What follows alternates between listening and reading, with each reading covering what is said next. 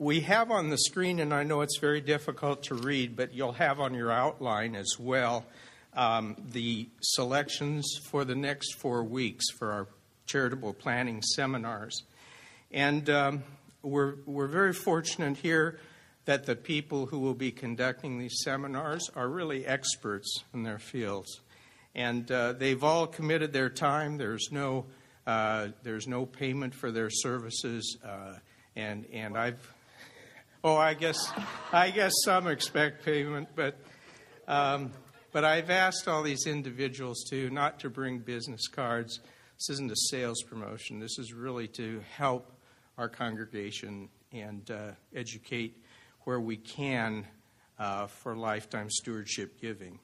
Next Sunday night, we're privileged to have Larry Dwyer, who is an estate attorney. He spoke earlier this summer here in the congregation, and he will take an hour to present estate planning. The next week, we will have Scott Kangas, who is an investment advisor. He's going to talk about investments that will ultimately provide income to the church at the death of the owner, too. And so it'll be a lifetime planning situation with him.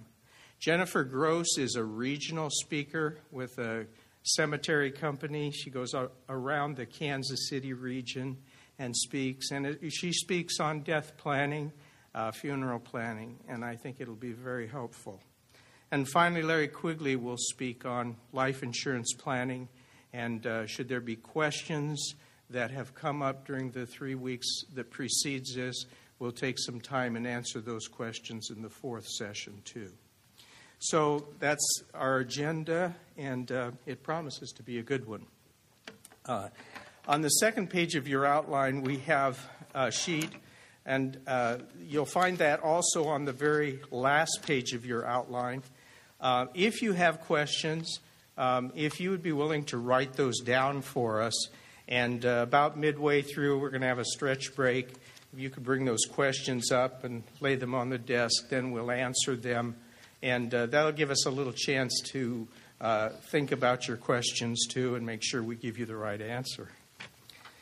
So tonight, we're going to start on page 3. And, I see a lot of familiar faces here. So I know that you all have been involved in charitable giving.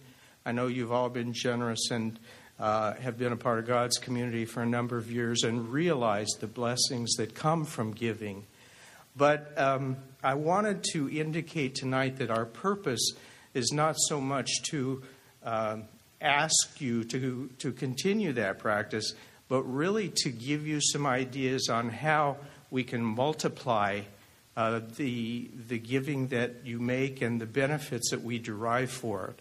Because that's not only showing God that we are obedient to what He tells us to do, but it's a witness to the community and to our neighbors and to our friends as to God's goodness to us. And I think of Joseph and how God's blessing and His wisdom and His stewardship not only fed the Egyptian people during the famine, but he was able to feed his own estranged family. And what a witness that must have been for him. So we hope that this will be beneficial to you in the same manner. Now we're starting the seminars on tax-wise giving. So I know that this can be very something that you don't often think about and study about until just before April 15th. But I want to go back just a little bit and give you the theory and the methodology of the income tax system, because I think it will help you understand what we're going to talk about this evening. In front of you now, and this will be on page 4, is just a diagram of how the tax system works. If you look at the top, you'll see that the items of income that make up gross income. And that's, of course, the starting point. That's going to be reflected on 1099s and W-2s and 1098s. And I remember a college professor saying, If the IRS code doesn't specifically say it's non-taxable, it's going to be taxable. So this is our starting point. Then we're able to take from it deductions that pertain to business, pertain to IRAs, to health insurance, things that we might expend having to do with our generation of income because they'd be business expenses. And we end up with adjusted gross income. Finally, we can deduct from adjusted gross income itemized deductions. And on your right of that box, you will see what those itemized deductions are. And one of them, of course, is charitable contributions, which we're going to talk about tonight. And then finally, exemptions below that, leaving us with a total or subtotal or grand total of taxable income. Now, if you'll turn to page 5, you will see what we call the brackets. And the brackets are all based on taxable income. And if you look at the married filed jointly box at the very top, you will see that from taxable income of 0 to 17,000, the tax rate is 10%. But the next bracket up is when your income exceeds 17,000, it goes to a 15% rate. Off to the right of that is, I've penciled in the Nebraska rates too, so you can see what those are. But the lowest Nebraska rate would be 2.56%, which when you add that to the federal rate is, of course, 12.56%. That is the lowest tax bracket. Now, what I want to point out is that when your taxable income goes up to the next bracket, doesn't mean that everything is taxed at that higher rate. It's only the portion that exceeds the earlier line here. So if your taxable income went to $17,002, your first $17,001 of income would still be taxed at 12.56%. It's only the $1 that exceeds that bracket that gets taxed at the higher rate, which is 18.57%.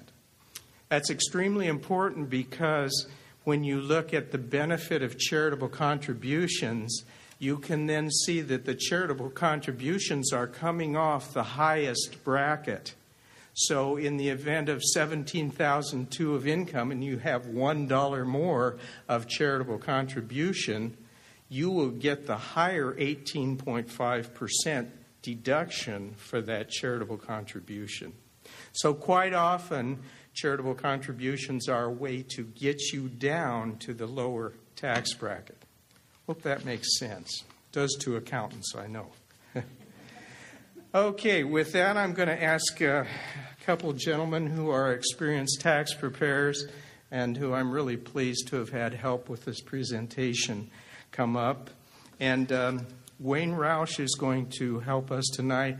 Wayne is actually has been a minister and then is now a tax preparer. And I'm just hoping that when you know that, maybe that'll elevate in your eyes a little bit the position of taxpayers. So you'll give us a little break here tonight. But I've also asked Wayne if he would lead us in prayer this evening before we start, or before we go any further. Wayne? Sure. Let's pray. Gracious Lord, you told us to be wise in the things of the world and to be harmless like doves, to be those humble individuals who are able to represent you well. And as we think about taxes, that doesn't seem very Christian, but it is the world that we operate in, and we really, to be good stewards, we need to understand it. So I would ask that your Spirit would give us an enablement and bless us with understanding, that the things that are just about as murky and confusing as it possibly seems it can be, you would allow us to see it in a simple, straightforward manner. And I just ask your blessing to be upon this time. And I pray this in your name, Lord, and the power of your blood, Jesus. Amen. Okay. As Dave said, we are all literally certified tax preparers. The IRS has got new standards. I'm actually questioning whether I really want to do it anymore. But the IRS is looking at tax preparers, and they're making a lot of requirements they didn't used to make. So that means that your aunt who's always done your taxes can't do them for you anymore. This is what the IRS is heading for. There's lots of training that's required. Dave asked me to share about what is charitable giving. And like he said, that charitable deductions don't become something you concern yourself about unless you are doing itemized deductions. If you're doing a standard deduction, Uncle Sam in his wisdom has figured out how it fits in and just doesn't mention it. And the other thing that I would like to warn you about, with the IRS these days, in one of my notes it talked about they figure they lose about $13 billion a year to fraudulent charitable deductions that are claimed. So they pay attention to that. And as Dave and I were talking earlier, if one of the first things the IRS now assigns their field agents is to audit charitable giving. The computer identifies charitable giving, spits it out, and then they're off and running. If they find that you are fraudulent, you don't have records to back up what you claim in the event of an audit, and I hope that wouldn't happen, but if you don't have the records, then they start looking at other things. But usually, like Dave said, people who have charitable giving are generous people and are honest people, and enough said about that. But just to warn you, definition of a charitable deduction: a charitable contribution is one made only to a qualified organization, one that is not set aside for use by a specific person. Generally, a qualifying organization includes the government. Are we surprised? You can donate to the government. Certain corporations, trusts, community chest fund, or foundations. That would be like the NPR Foundation when you give your donation to help keep them on the air, help keep Big Bird from becoming Thanksgiving dinner. War veterans groups, fraternal lodges, societies, orders with certain limitations, nonprofit cemetery companies, and you mentioned the lady who would be coming, foreign country contributions that are covered under international treaties. And you can go to the IRS government and you want to look up Pub 78, and it'll give you a cumulative list of all of the charitable organizations that qualify. And to be that kind of organization, you have to have filed and been approved with the IRS. You can't just say, well, I will give just a bunch of stuff to this person because they need it and try and claim that, because the IRS won't accept that. It has to be funneled through a charitable organization and not with the intent of blessing a particular individual. Now, I think about our missionaries, and because our church does missionaries, there's a missions committee that takes care of that, and that fits the parameter. They're not treated as a charitable deduction in their own right.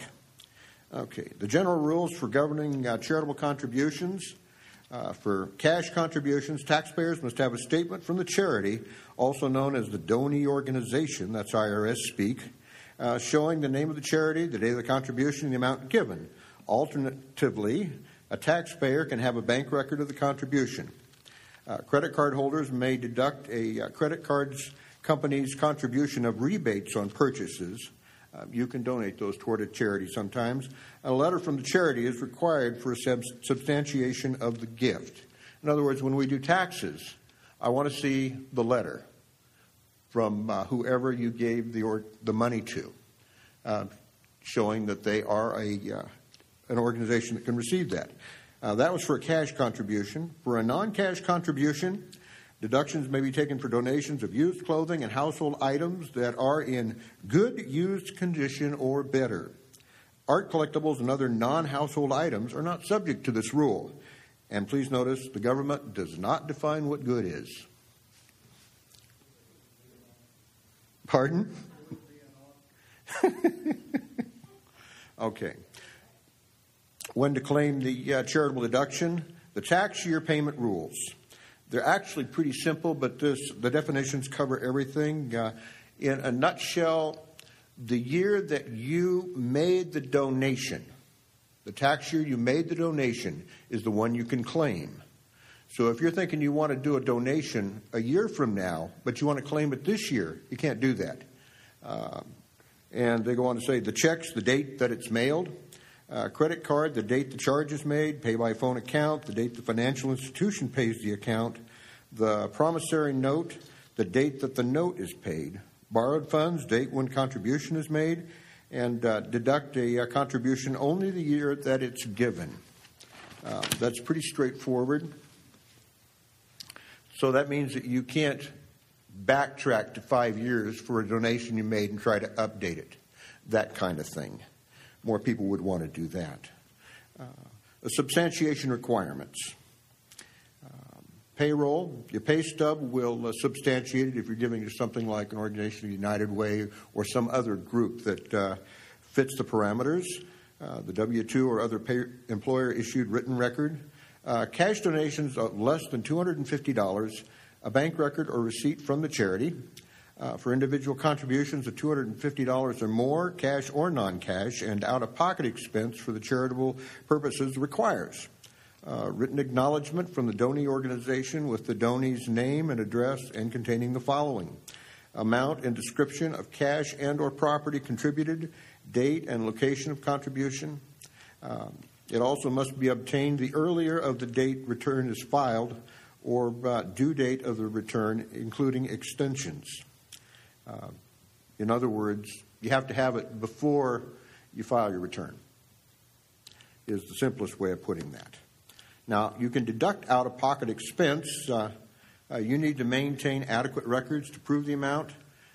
Obtain acknowledgement from the donee organization with preceding information plus a description of the services provided.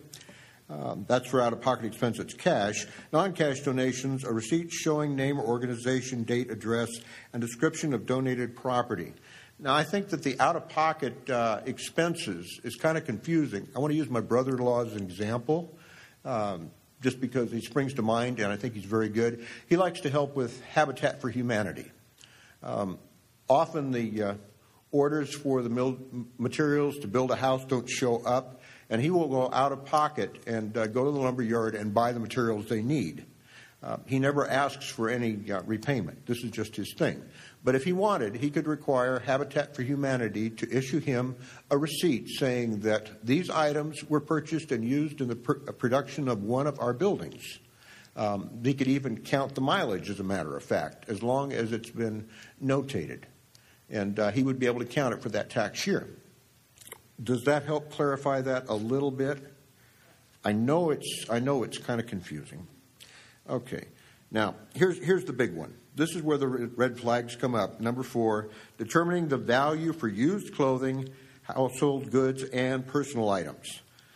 The FMV, unless you're like me and I want to know fair market value, I hate these things where it's initials, and I'm supposed to remember what it is.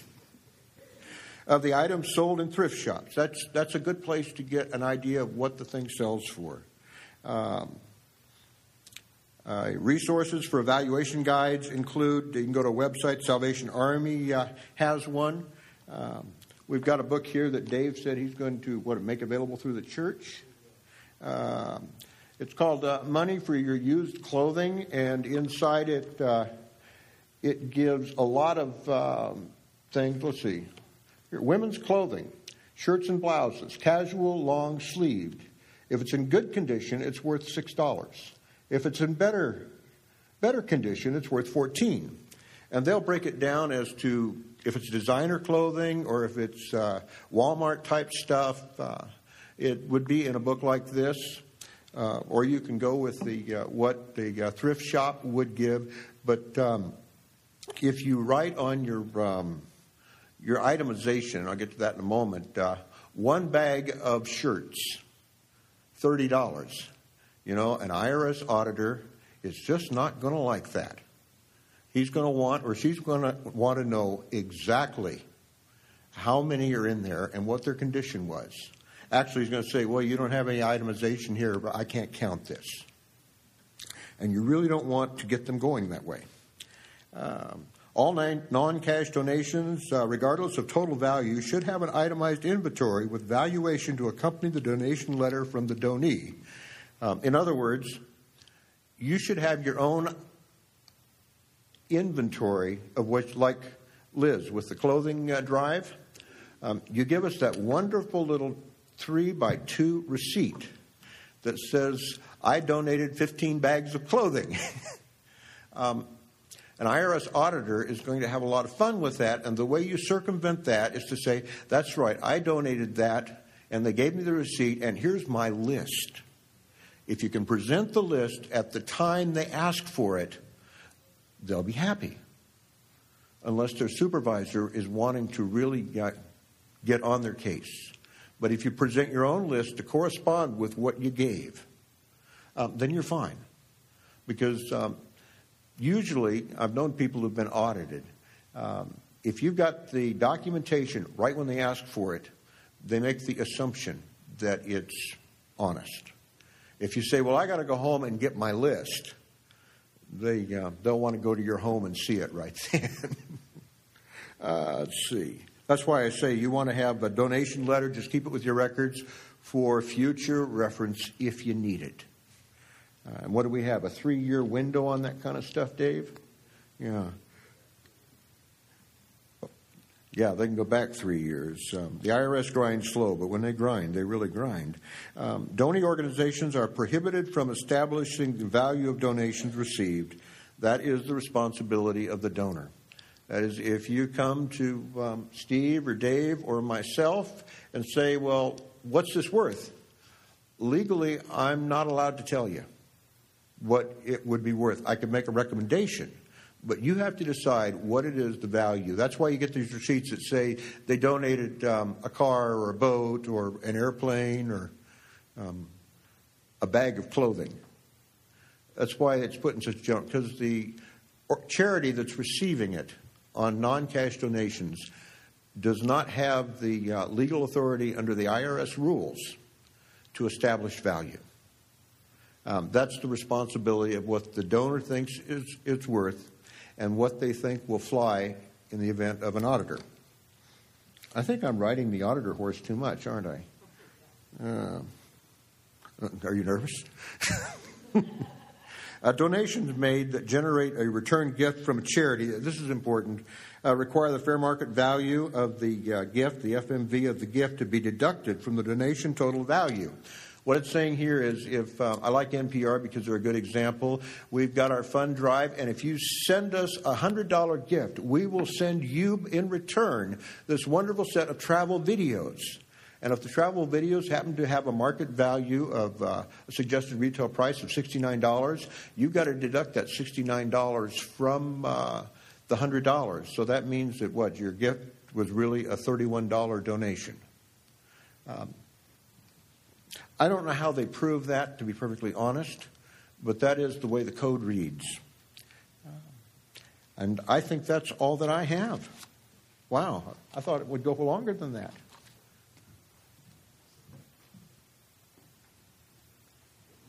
Thank you. Thank you, Wayne. That was very helpful. And I just want to indicate that book that we talked about, Money for Your Clothing, we'll make that available in the church office so that you can just come in and check it out from them and use that for your tax planning. So we'll do that as soon as we get a new book. That book is last year's, and we want to get the current values for you. I'd like to introduce Steve Hempel. I've known Steve for a number of years. He served as an initial elder when this church was founded, and he's an accountant, and I know he's done a lot of tax returns. I think he's got some good information for you. So please come forward, Steve.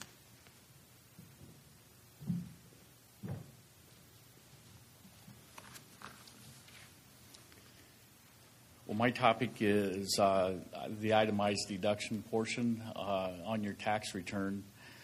And as I look out at you, I know most of you, and you're very active. And so this has specific application to your volunteer activities. to take the charitable deduction, and again, we're talking itemized deductions. There's a threshold that you meet, and then itemized deductions kick in after you meet that threshold. So to be deductible for a charitable deduction, it has to be unreimbursed, directly connected with the services, expenses incurred only because of the service given, and not personal living or family expenses. So what's that mean? Your unreimbursed is money out of your pocket.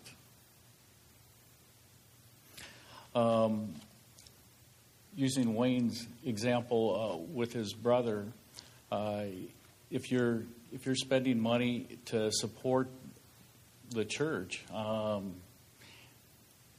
that would be a deductible expense. Keep your receipts, of course, and for our sake, please total them up, and during tax time, bring them in, and we'll review them and come up with the deduction. Directly connected with the service. The example I usually use is if you're the choir director, and put yourself in whatever role you're in. The choir director can deduct or accumulate deductions for, let's say that there's an elder meeting and they make a presentation before the elders. Their mileage coming into the church and going back home is a deductible expense. IRS is looking for what they call contemporaneous documentation, and that means that when you leave home, write down what your mileage is, and then write a little note to yourself that why you incurred that mileage. And then when you get back home, take your mileage again and write that down. That's a contemporaneous record. And you could substantiate that, in Wayne's case, to that dreaded auditor. It needs to be directly connected with the service. So using our example, you came to church, you made your presentation, and you went back home. All those are expenses that are deductible. As our choir director, this is a safe thing since we don't have one. Let's say that you left your home and you went to the music store to look for music. That, again, is a deductible item. Keep track of your mileage. If it's out-of-pocket expense and you buy the sheet music to show Sean, that all those out-of-pocket things are deductible. Let's say the church decides that it's a good idea. There's a convention going on in Houston, and they'd like you to go. Money's tight with the church. They can't pay for it. But if you would go and pay your way, they would certainly benefit by the knowledge that you get while you're at that convention. So in that example, your mileage, if you drove, or your flight, if you flew down, that would be deductible. The hotel stay, the payment for the convention, all those are deductible expenses. If by chance you decided to stay in Houston another day or two and sightsee, those are non-deductible. Those are personal expenses. You can, certainly feel free to take a vacation, but please don't bring it in because it's not a deductible expense. And the last thing is the personal living or family expenses. That's pretty self-explanatory. We can't support ourselves and deduct it. In my examples, I used car expenses going back and forth. I call these hidden deductions. A lot of our clients are Christian, and they don't think of these things. Usually, they're generous people, and these are things that enhance the tax return. Travel expenses, we went over that, and then expenses paid directly or indirectly. In the example of going to a convention, you could give the church money for your expenses, and that's going through and let the organization pay for your convention. You may end up with some out-of-pocket expenses during that convention that are deductible, but let's see. That would be the indirect method for the organization to front. You front the cost, and then the organization pays for your costs. On B, you cannot deduct contributions to a specific individual. We've been good in church about saying, write your check to the church and put a pasty note on that check to designate to an individual. IRS has gotten a lot stricter with putting the name of the individual on the memo of the check, because when they audit, it raises a red flag, so it looks like we're supporting our kids.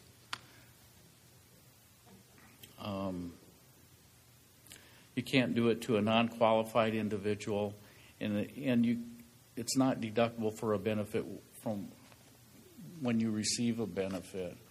Another example I've seen is Focus on the Family has, if you send in, $20, they'll give you whatever threshold the nonprofit organization has, $20, $50, $100, and they'll send you a gift back, and that gift back is not deductible. The organizations have been good about, or some of them have, Focus on the Family has, on declaring a value, and you can only declare the net amount of donation that you give. I get this question a lot, number 4, your time or service. Well, I charge out so many dollars, and I've given a ton of time to this organization, so I've given them thousands of dollars worth of donation. Well, the IRS declares your time as worthless, so it's not a deductible item. Yeah. They're pretty clear with us. Okay. Appraisal fees, if you give artwork or an item over $5,000, it needs to be appraised. A non-cash gift, if you gave an antique car or something like that, you need to have an appraiser give you an appraisal that you can then give us when doing the tax. The appraisal cost is deductible, but like so many things in the code, yeah, it's deductible, but it's subject to 2% of your adjusted gross income. So you may or may not realize a benefit from that, but bring it in. It's certainly worth looking at. And then you have to give 100% of what you're giving away. Any partial interest will put limitations on the deduction. A lot of what we're familiar with, there's limits on deductions, but what we're familiar with are our churches. We deal, most of us give to Lord-related donations, and those are 50% limited. The code has limitations of 50, 30, and 20% of your adjusted gross income. The percent is determined by the type of charitable organization, and there's rules for capital gain property. Internal Revenue Code defines the limit, 50% limit organizations. I looked at that this afternoon. It's a couple pages long of very legalese, and we'll just say it's religious type of organizations. The 30% limit organizations are all qualified organizations other than the 50% limit organizations. And the 30% limit types are are gifts to veterans organizations, fraternal societies, nonprofit cemeteries, and certain nonprofit, private non-operating foundations.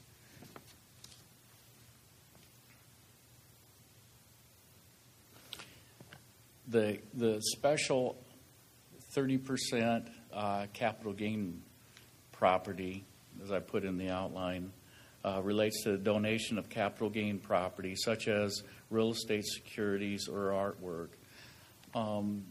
If you have appreciated stock, for instance, that would be limited to 30% of your adjusted gross income for your deduction.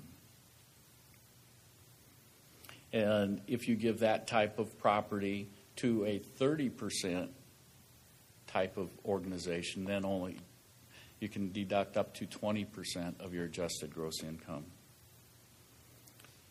And this rule does not apply if an election is made to reduce the fair market value by the long-term capital gain, for instance, to deduct only the basis of the donated property. What that means is if your stock appreciated and you may get blown out of the water not being able to deduct the full amount because you're limited to the 20% of adjusted gross income, you may go back and elect to just use the amount, your basis in the stock, the amount that you paid for it, and see if that would go through the if that would be allowed.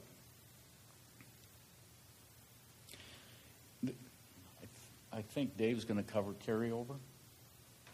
Okay. Multiple capital gain donations are not cumulative against the 30%. So every gift you give, the standard is each gift stands alone, and it's measured against the 30% of your adjusted gross income. And the last item, for charitable gifts to non-50% limit organizations, there's a 20% of AGI limit for the capital gain property. I've got their eyes glazed over.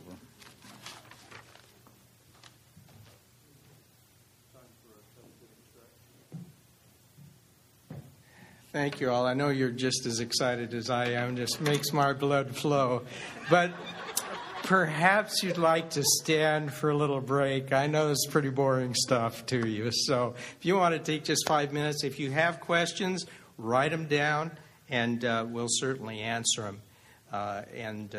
If you'll bring them up front to us. So stand up and stretch, and we'll finish up here in short order, but I think that would help all of us.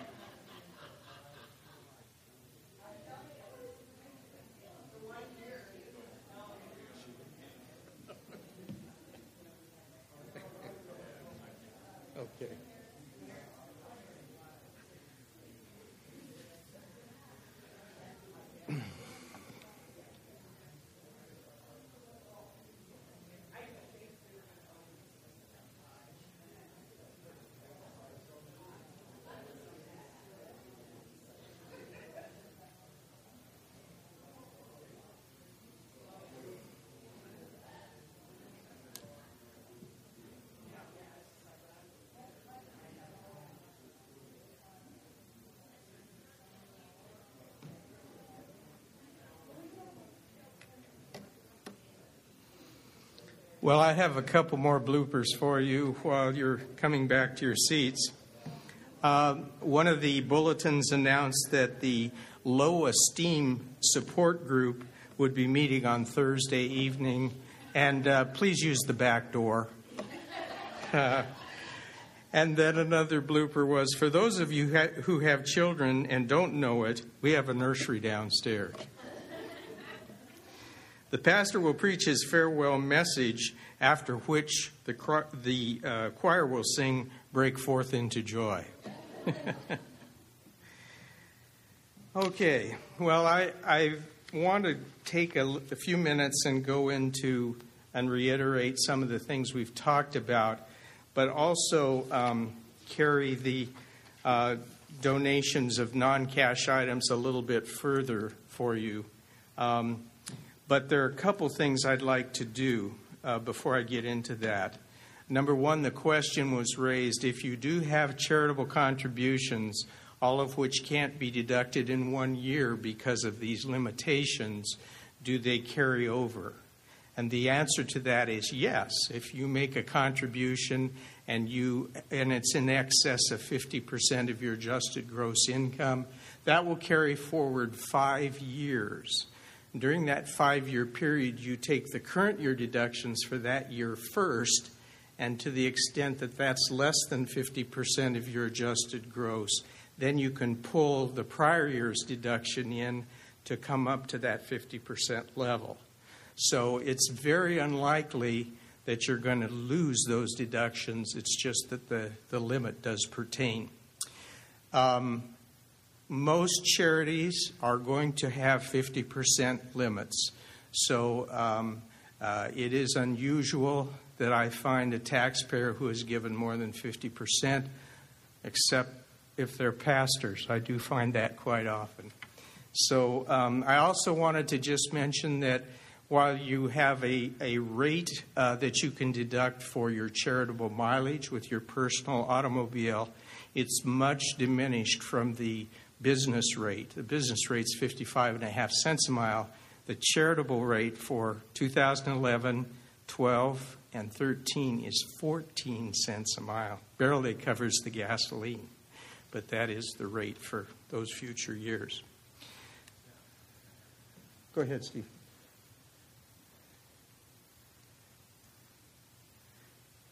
Example, in the example that I used of going on a longer trip, if you can deduct your actual expense. So yes. Gas being as high as it is, it's in your benefit to keep your gas receipts, and then you can substantiate it that way. Yes, thank you. That's a good point.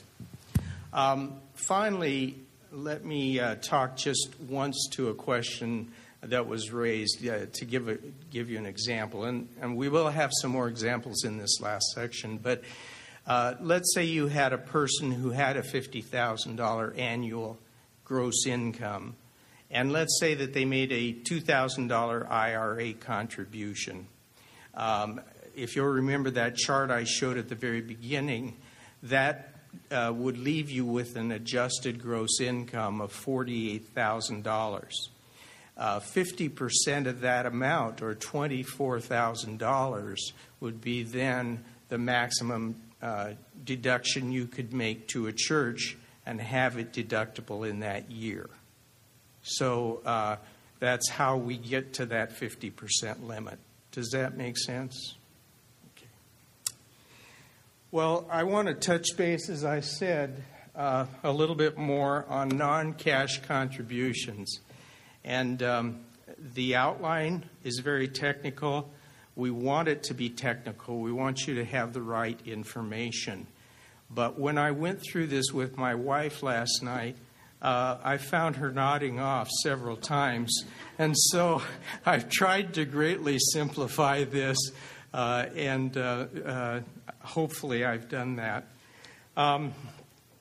Cash contributions are what most of us are used to. They're easy. I mean, we write a check, the church records it, they send us a copy of what contributions we've made by the end of the year. We can use that for our tax return. And it's certainly very commendable to make those contributions. and it's wise from a financial standpoint because of the deductibility of them. But if I were to rate a cash contribution as a 1-star contribution, I would rate a non-cash contribution as a 2-star contribution. And the reasons for that are several. Number one, and the main reason is that if you give the right non-cash contribution, you can actually get a deduction for the value of that contribution, not just for what you paid for it. Now, let me give you some examples of this, and I think that will help. I'm going to actually go to page 10 in your outline. And I'm going to go down to appreciated property, item number 2. And I want to clarify, give you a definition, first of all, of what long-term capital gain property is. And I'm sure most of you recognize long-term capital gain is when you buy an asset and you hold it for more than 1 year. So if you have an asset, and I'm going to make this an example like those examples listed in paragraph 2. Stocks, bonds, jewelry, real property, land, depreciable property, personal cars, and furniture. I'm going to take stock. If you bought a stock for $500 over 1 year ago, and it's appreciated to $1,000 now, and you give that stock to the church, you get a deduction for $1,000. That's more than you originally paid for that particular asset. The other beautiful thing about it is that you don't pay any tax on the appreciation of that stock. If you had sold that stock, you would have a $500 capital gain. And if you'll remember from our brackets, you would pay about a 22% rate on that $500 of appreciation if you sold it and gave the proceeds to the church. In this case, you give the $1,000 to the church, you get a deduction for $1,000, not what you paid, and you have no capital gains on which you have to pay tax. That's why I call it a 2-star deduction. It's a much greater benefit to you to do that very thing.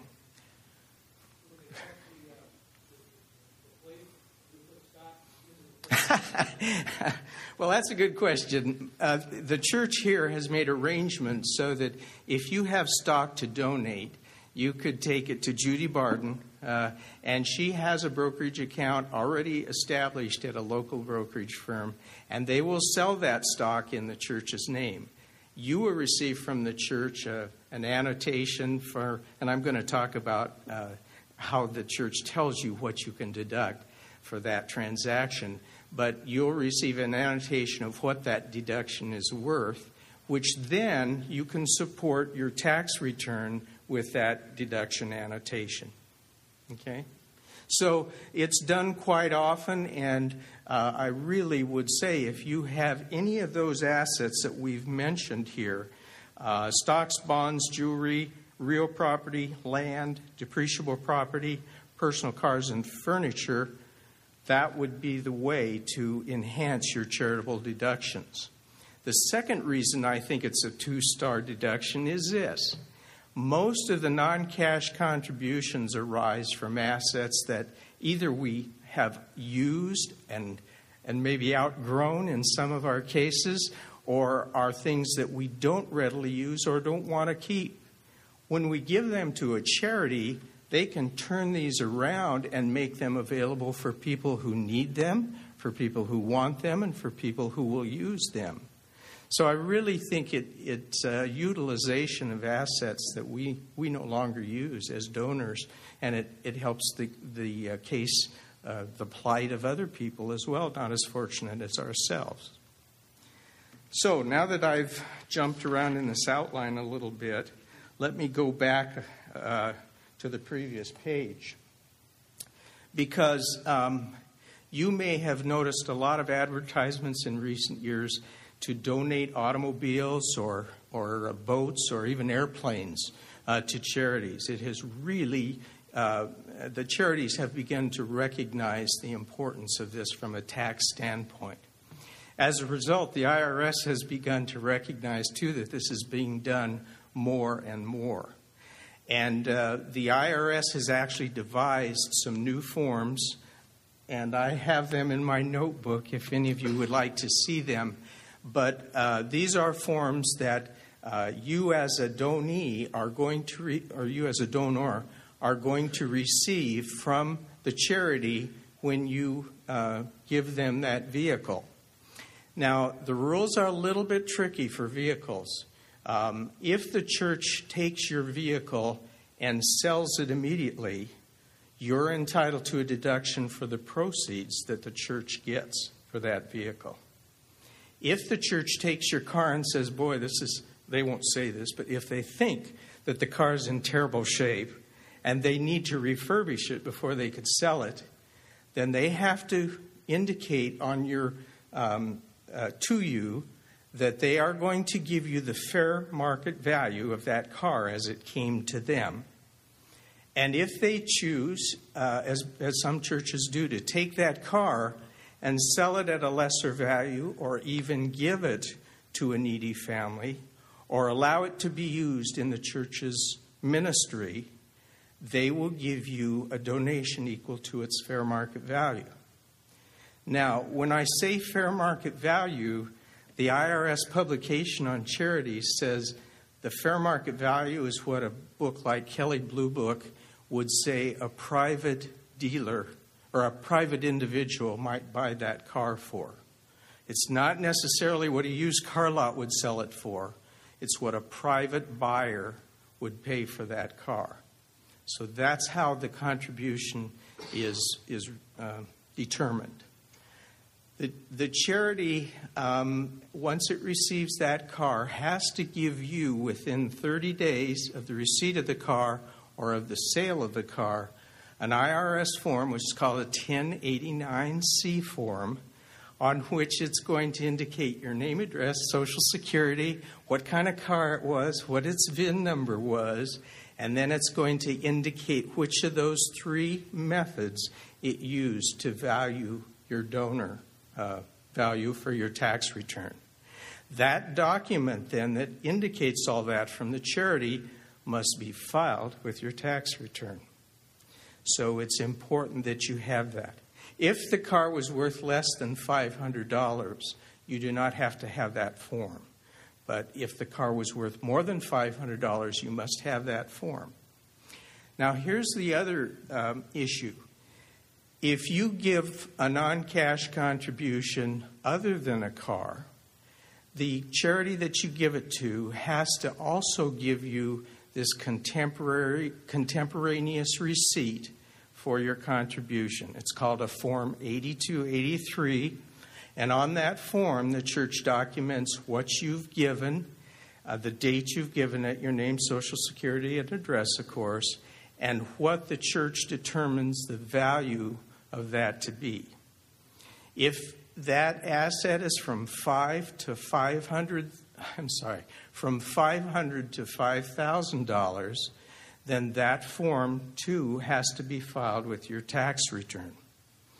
If it is greater than $5,000, there's another section on that form whereby you must have an appraiser determine the value of that contribution. Now, I've heard stories where that appraiser can be your brother-in-law or your neighbor or your friend. It simply isn't true. The IRS has really cracked down on that situation, and there are severe penalties for a person to give a misappraisal on a donated value. Again, I'm jumping around, but if you turn to page 12, you'll see in the middle of the page that a qualified appraiser has to be an individual who's certified or educated or has received some credentials for being an appraiser. He has to regularly perform those appraisals. It isn't just a once-in-the-year type deal. And he's got to have become an expert in that type of donation. So it isn't someone who appraises houses who can give you an appraisal on a piece of real estate. They have to be people who are very knowledgeable about what the value of those assets are. And, of course, most importantly, the appraiser cannot have been prohibited from practicing before the IRS during the last 3 years. And that, of course, comes with the penalties if he has been penalized. Now, it's critical that you have this appraisal. He will have to sign the 8283 form. You can't have him do the appraisal more than 30 days before you make the contribution, and it must have been completed by the date you file your tax return. So there's a period there that you've got to get this done. If you have non-cash contributions of stock and the value of the stock is greater than $5,000, you can just disregard what I've said. And I want to elaborate on that. As most of you know, if you have stock, it's going to be evaluated daily in the newspaper by the New York Stock Exchange or the NASDAQ or the over-the-counter market. The IRS is willing to accept that as an appraisal of your donation. They typically want to take the average for the day is what they'll use. But you do not have to have an appraiser for a stock contribution like that. So if I were looking at the 2-star contributions, I would look at stock as really being the easiest to be able to donate, to get a bona fide receipt, and to get cash into the charity's hands. Now, one other issue is this. If the donation to the charity is not used for the charitable's mission, if you'll turn to page 11,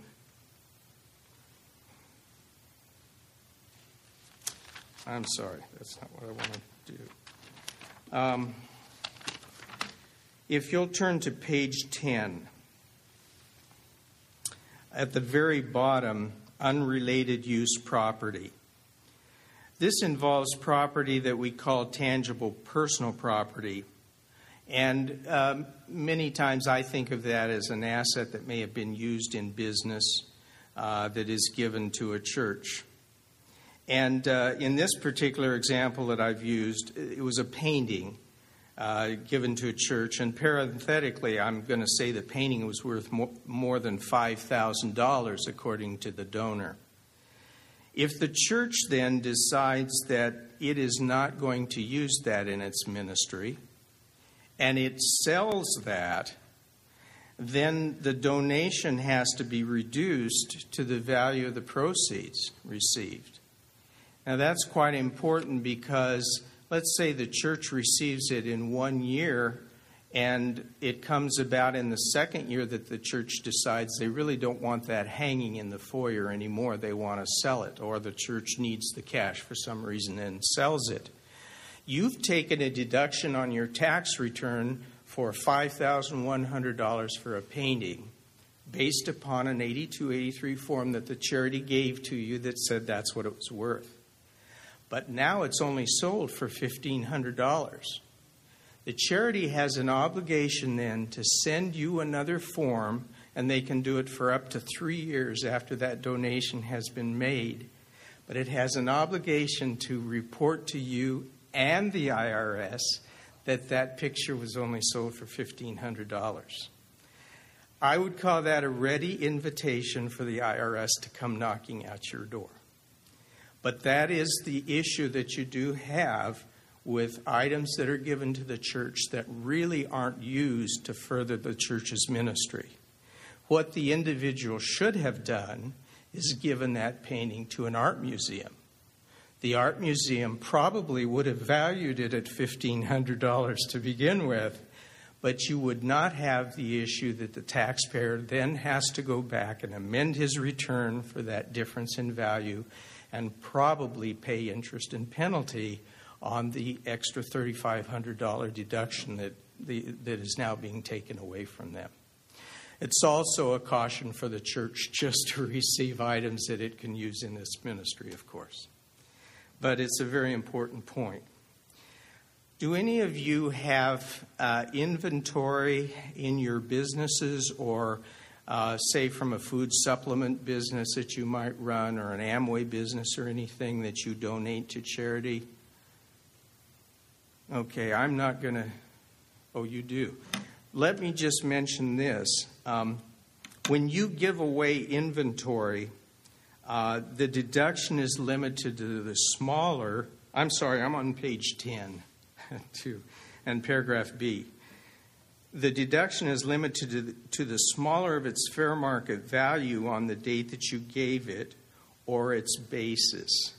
Now, basis is just another IRS speak word for the cost of purchase of something. Let's say that you have a widget that you bought for your business for $1,000. That's your cost basis. Say you sell it for $1,400. One would think that's the fair market value then of that asset. But your deduction is limited to the $1,000 that you paid for it. However, let's say that that widget has been damaged, or it's 2 years old and there's a new style of widget available, so that the fair market value, that is what you could sell it for now, is only $900. Your contribution is not $1,000, it's limited to the $900. So that's kind of an unusual situation. If you give depreciable assets, that is, if you have a rental property that you've depreciated, and it may be $50,000 on the open market as to what its fair market value is, your donation has to be reduced. The $50,000 has to be reduced by the depreciation that you've taken. Now, the depreciation is a benefit that you received while you owned that property to reduce your other taxable income. So all that means is if you had the benefit before, when you sell it, you have to reduce the basis on that property because you had the benefit going before. So, okay, I'd like to turn over to page 11. I think this will follow the outline a little bit better from this point on. And I'm looking here at item D.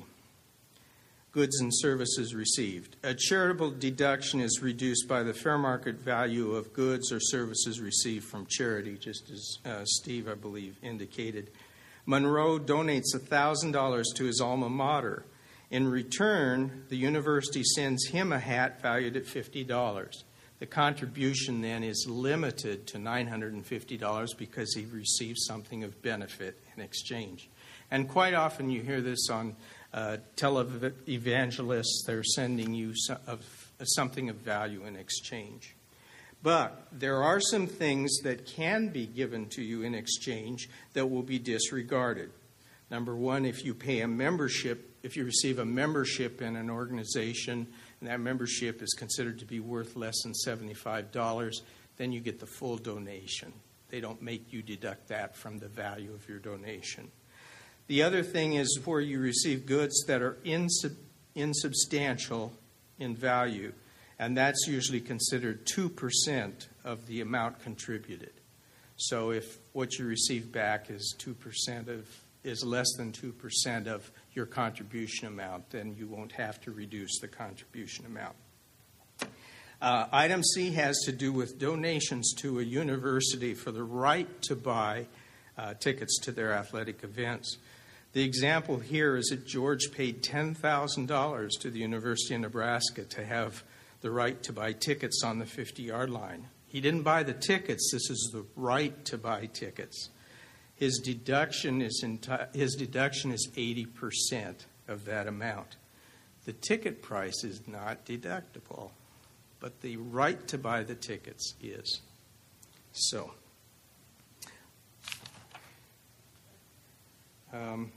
I want to point out one other important distinction on the bottom of page 11.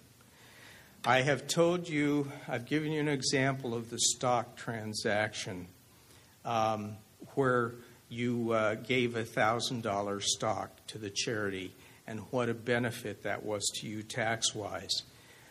Let's say that you bought that $500 share of stock, and like my investments usually, it's now worth $400. Do you want to give that stock to the charity and take a $400 fair market value deduction? No. If your stock has lost value, you want to sell it first because you're going to get a taxable loss for the difference between the $500 and the $400. That's going to save you 22% typically on that loss, and then you want to give the proceeds to the charity. So it's only when stock has appreciated that you want to give the stock directly to the charity. If the stock has depreciated, you want to sell it first, take the taxable loss, and then give the proceeds to the charity. So that's an important distinction. Okay, I'd like to turn over then. Are there questions on that? We have a small enough group that I'm happy to entertain questions. Yeah, Rich. Yes. You have not at this point.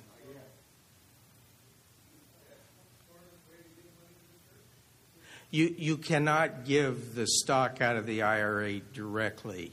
You will have to, the IRA will have to sell the stock, and you would have to take the proceeds and then give the proceeds to the church.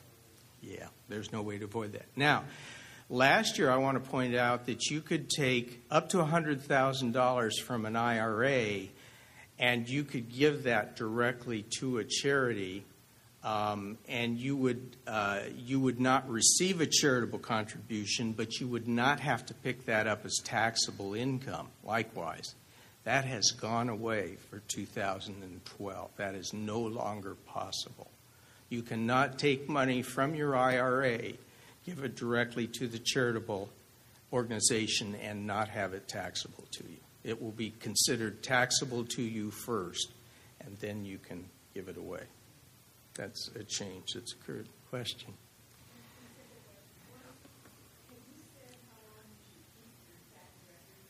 No, I haven't, but I'm happy to answer that.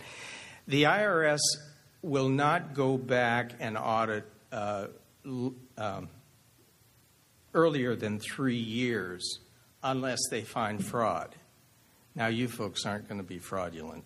If you were fraudulent people, I would tell you to keep your tax returns 6 years. But 3 years is as far back as they're going to go. Yes?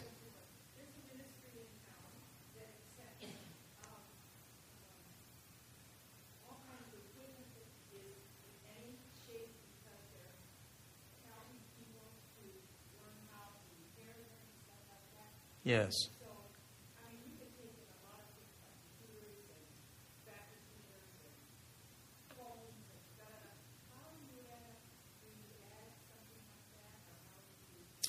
Well, yes. Just as Wayne has mentioned, you would need to enumerate all those items and put a condition on them, and then look to see what their fair market value is. Well, that's true, but they do have some inherent value in them. There are some websites that do value that computer equipment. I think we've used in our office, I think HP, Hewlett-Packard, I think they had a trade-in system where they would evaluate your used equipment. And, of course, it's not worth very much, but there are sites that will evaluate that. There are also sites that will buy your used cellular phones, and if you were to give those away, they could be appraised that way, too. Now, whether the IRS will accept that, I can't assure you of that, but that would be a good start.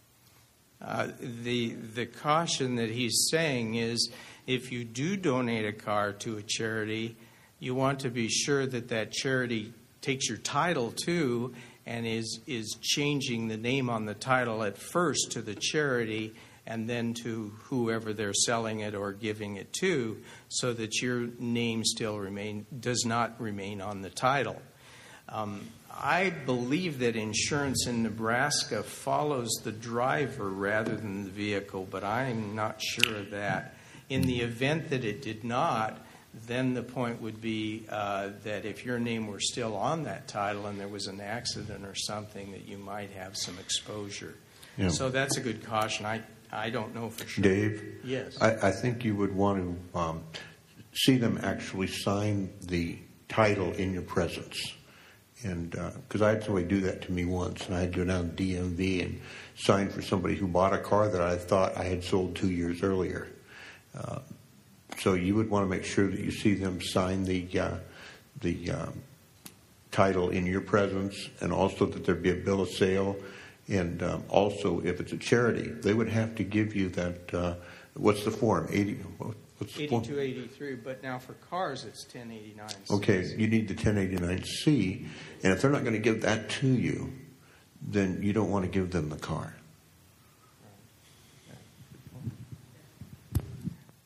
I want to go on just briefly with a couple things, and then we'll entertain some questions and still have you out here in a decent hour.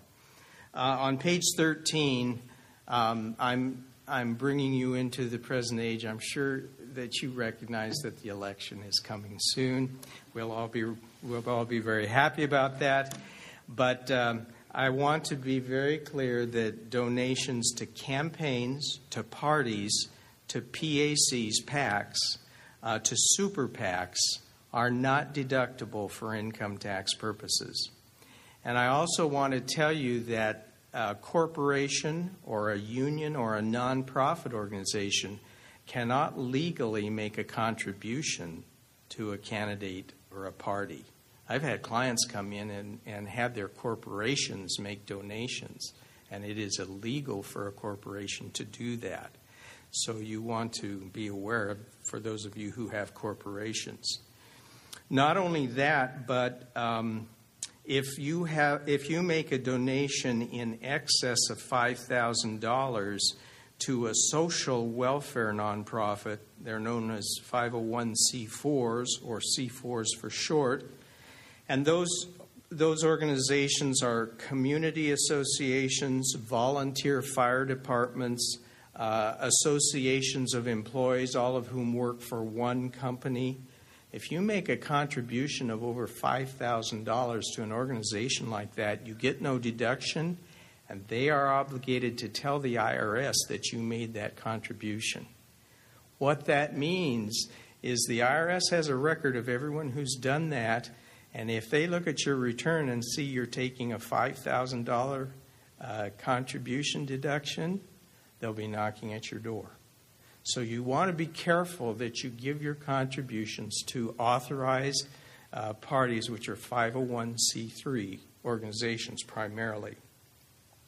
It is also interesting to note that organizations like the National Rifle Association or the ACLU, to be specific, are not authorized to receive contributions because they are not 501c3s.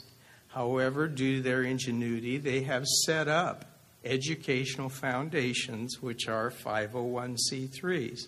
So the NRA Foundation or the ACLU Foundation can receive deductible contributions, and you can deduct that, of course, yourselves. You want to be sure you're giving to the right organization before you take that deduction, is my point. And finally, on page 14 is really, I think, an opportunity for us all to multiply our contributions. One of our local 501c3s in Omaha, entitled the Omaha Community Foundation, will take your contribution, and in the year you give the money to that entity, it will give you your charitable contribution for your tax return. But it will hold that money. It's just like a holding company. It will hold that money, and it will allow you to designate when you wish the money to go to the charity, which charity you will designate, and how much you wish to go to that charity at your discretion. So while it doesn't pay you interest to hold that money during the time, it gives you the deduction perhaps in a year that you need the deduction. Let's say you had a year where you got a huge bonus, and I hope you all get a huge bonus this year. But in this year, then, you might want to take that deduction, but you're not sure ultimately where you want it to go. So you give the money to the Omaha Community Foundation, and they give you a tax deduction that you can claim in this year's tax return. Then you can tell them next year, well, I want $10,000 to go to Emmanuel Fellowship. And at that time, they'll write a check out to Emmanuel Fellowship and send the money to the church. You won't get a deduction, of course, the second year. You only get it, and Emmanuel Fellowship is instructed not to give you a deduction the second year also. But the beauty of this is that if you give your contribution to the OCF before December 15th of this year, they will add 10% to that contribution. So if you gave them $12,000, thinking that you were going to make a $1,000 tithe offering next year, you give it to them now, you'll get a $12,000 deduction, and they will pay $1,100 every month for the next year to your charity. So it's an opportunity to increase the contribution to the charity by 10%. You can do this for every different entity for which you have a federal identification number. So you can do it as an individual. If you have a corporation, you can do another one next year, because they routinely do this in the last quarter of the year. And you can take another contribution next year. If you have a third corporation, you can take a third one the following year. Does that make sense? In other words, you can take advantage of this 10% more than once. But I just mention it because it's pertinent this year. Through December 15th, you can enhance that contribution. Do you have a comment? Yes. It's open to either individuals or businesses. Businesses with a federal ID number. So it could be a corp, could be an LLC, could be a partnership. There are individuals in the community who have agreed to help the Omaha Community Foundation, and they've actually earmarked monies. They get a contribution deduction for it, of course, that the Omaha Community Foundation can use. And it's bona fide. I've done it for a couple years. It's really a nice activity that they do. Yes. But still, your donation has to go, the charity is specified, has to be able to accept IRS Yes. directed donations.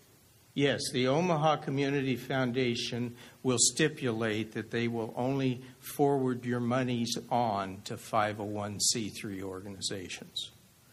But they will allow you to stipulate it when it goes to the 501c3, what date, what amount, and you can call them on the phone, and they will actually generate that check for you, and then, of course, send a receipt of that to you. But it's a very good program.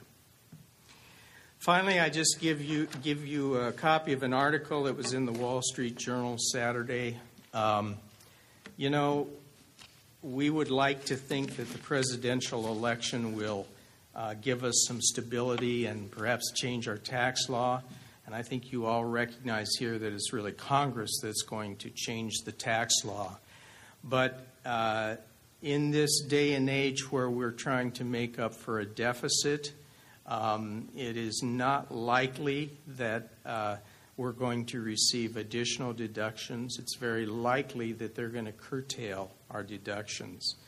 And I would just draw to your attention this. When we look at the itemized deduction list, we find that medical expenses are already limited.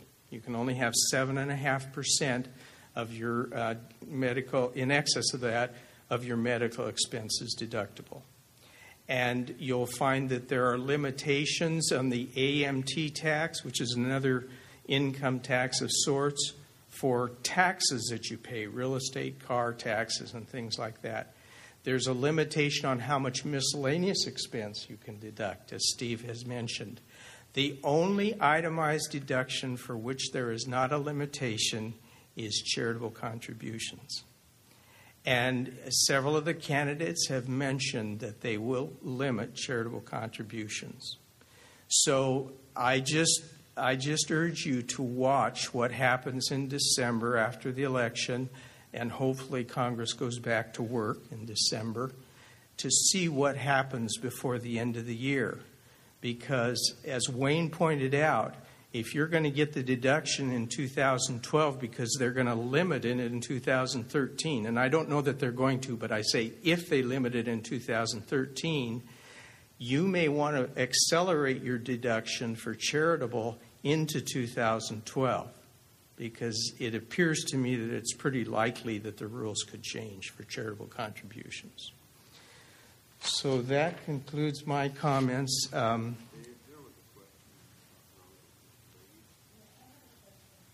Yes.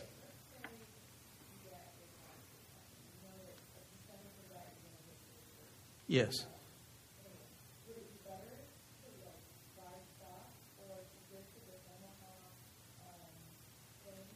Okay.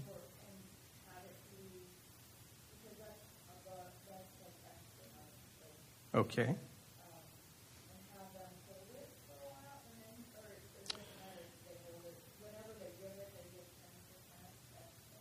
Right. The question is, there are several questions. The question is, if they receive your contribution at the Omaha Community Foundation, is there a time limit for which they're going to give you the 10%? And yes, it's between now and December 15th that they're going to give you the extra 10%. So if you put it there after December 15th, you will no longer get that until perhaps maybe next year. But if you're going to get a tax, the other question is, if you're going to get a tax refund, should you invest that in stock and then give the stock to the church? Well, remember that the maximum 2-star benefit of a common stock deduction is that you must have held it at least 1 year. It must be long-term capital gain.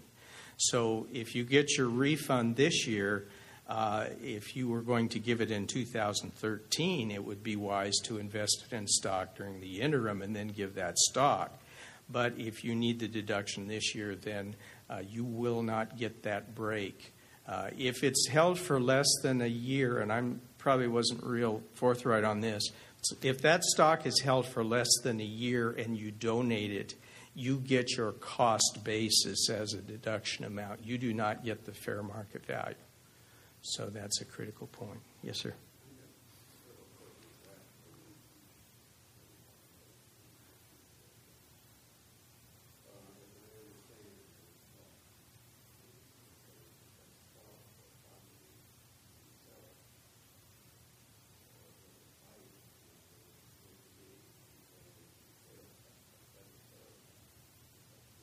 Yes.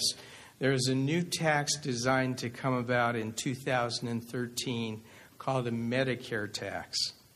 And the Medicare tax rate is 3.8%. And it's not just on the sale of property.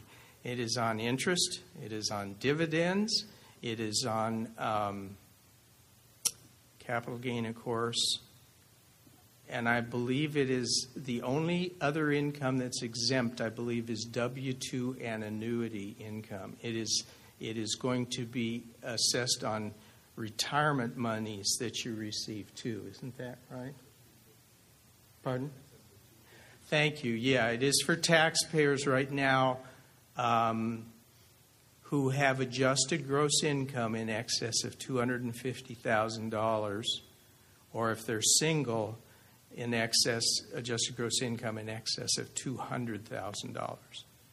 So that's a good point. That may be a limiting factor. You may not recognize that. But if you were to sell a major piece of property It could be that your adjusted gross income for that year would go up to $250,000 and you'd be subject to it.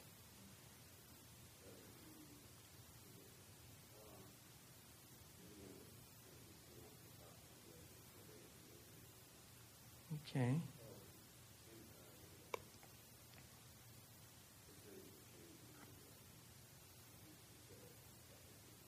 Yes.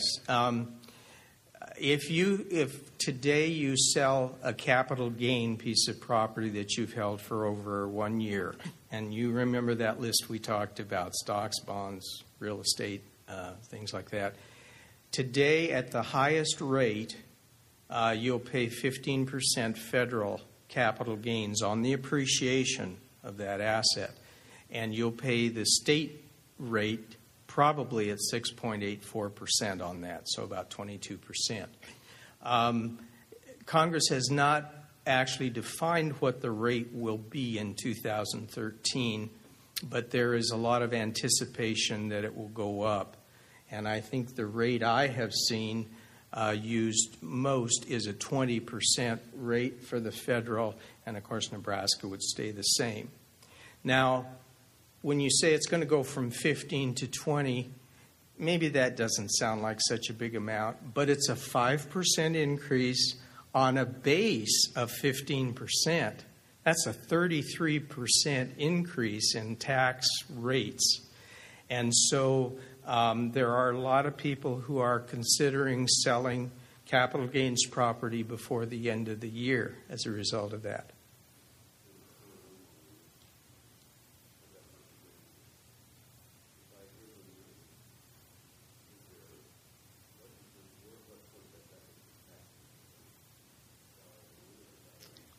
Are you going to give them the actual asset or just earmark interest for their benefit? Okay, the question is, if I give cash to my grandchildren, when does it become taxable to them? A gift of up to $13,000 a year can be given to each of your dependents, grandchildren included. There is no tax charged to them for that. There is no IRS filing that has to be made for that. Once you give them more than $13,000, once you give one person more than $13,000, you do have to file a gift tax return. What about the lifetime gift, a one-time lifetime gift? Yes, you can give a one-time lifetime gift now of $5 million and not have to pay any tax. But starting in January of 2013, that drops to $1 million. So your gift's going to be limited next year. Yes, no.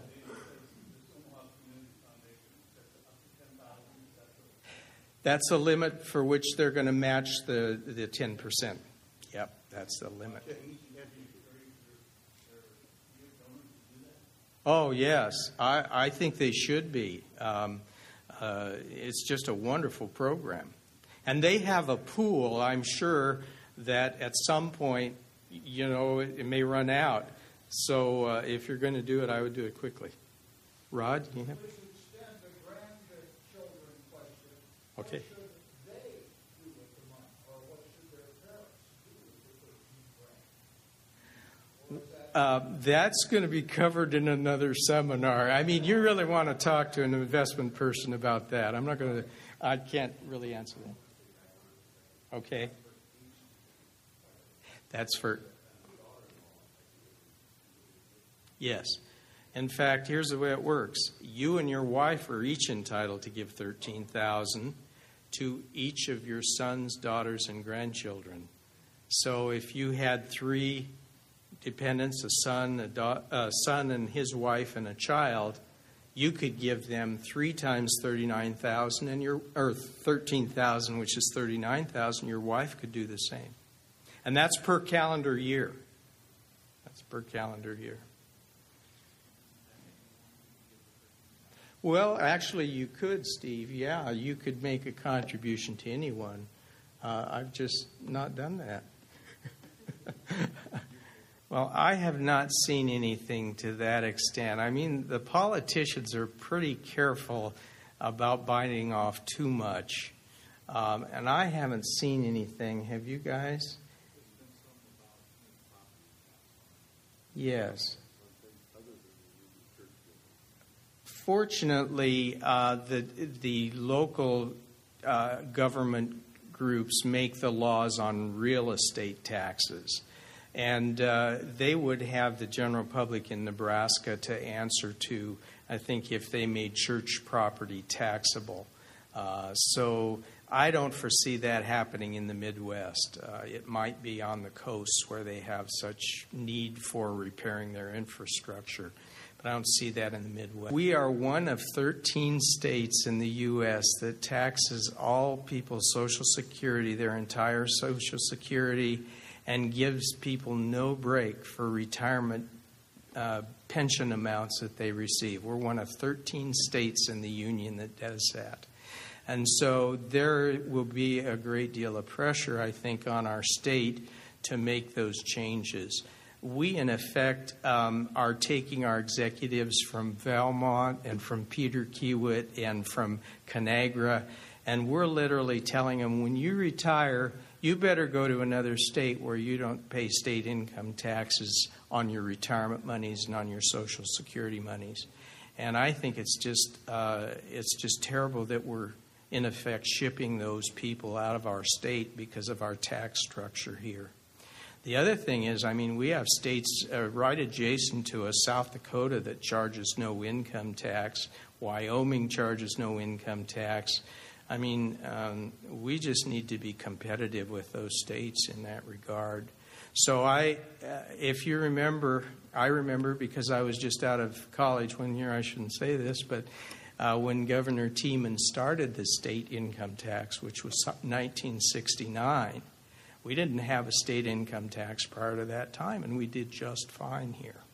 So I think it's possible to go back and make that change, and I certainly hope we can do that. There are other taxes we could get to make up for that. So they do. South Dakota's sales tax, I think, I just know it's higher than here. I don't know exactly what. But they also have some real favorable tax attributes to big business. And so consequently, they bring in a lot of big business employees who pay sales tax and other taxes to make up for the income tax. So I think it could be an economic benefit to our state, too, if they would do some of that. Do you guys have any thoughts on that? Okay. Been taught is once something hits Congress and they start to debate it, keep your eye on Congress. That's why this election is so important. Things that get on the table, it grinds slow, but they look like they want to take away the charitable contribution and the mortgage interest. That's a concerning item. Congress has to act, but they react to the people too. So vote. Exactly. Well, thank you. You have had some very good questions, and it's been a delight to talk to you. I would just say that particularly when we have people coming from outside our congregation to give us this information in the future, you could certainly take this schedule and pass it to your friends too. These don't have to be just Emmanuel Fellowship members that come to this. And I really think there's some valuable information that's going to be shared. So would encourage you to do that. Thank you so much for being here. If we can answer any more questions afterwards, we're happy to do that.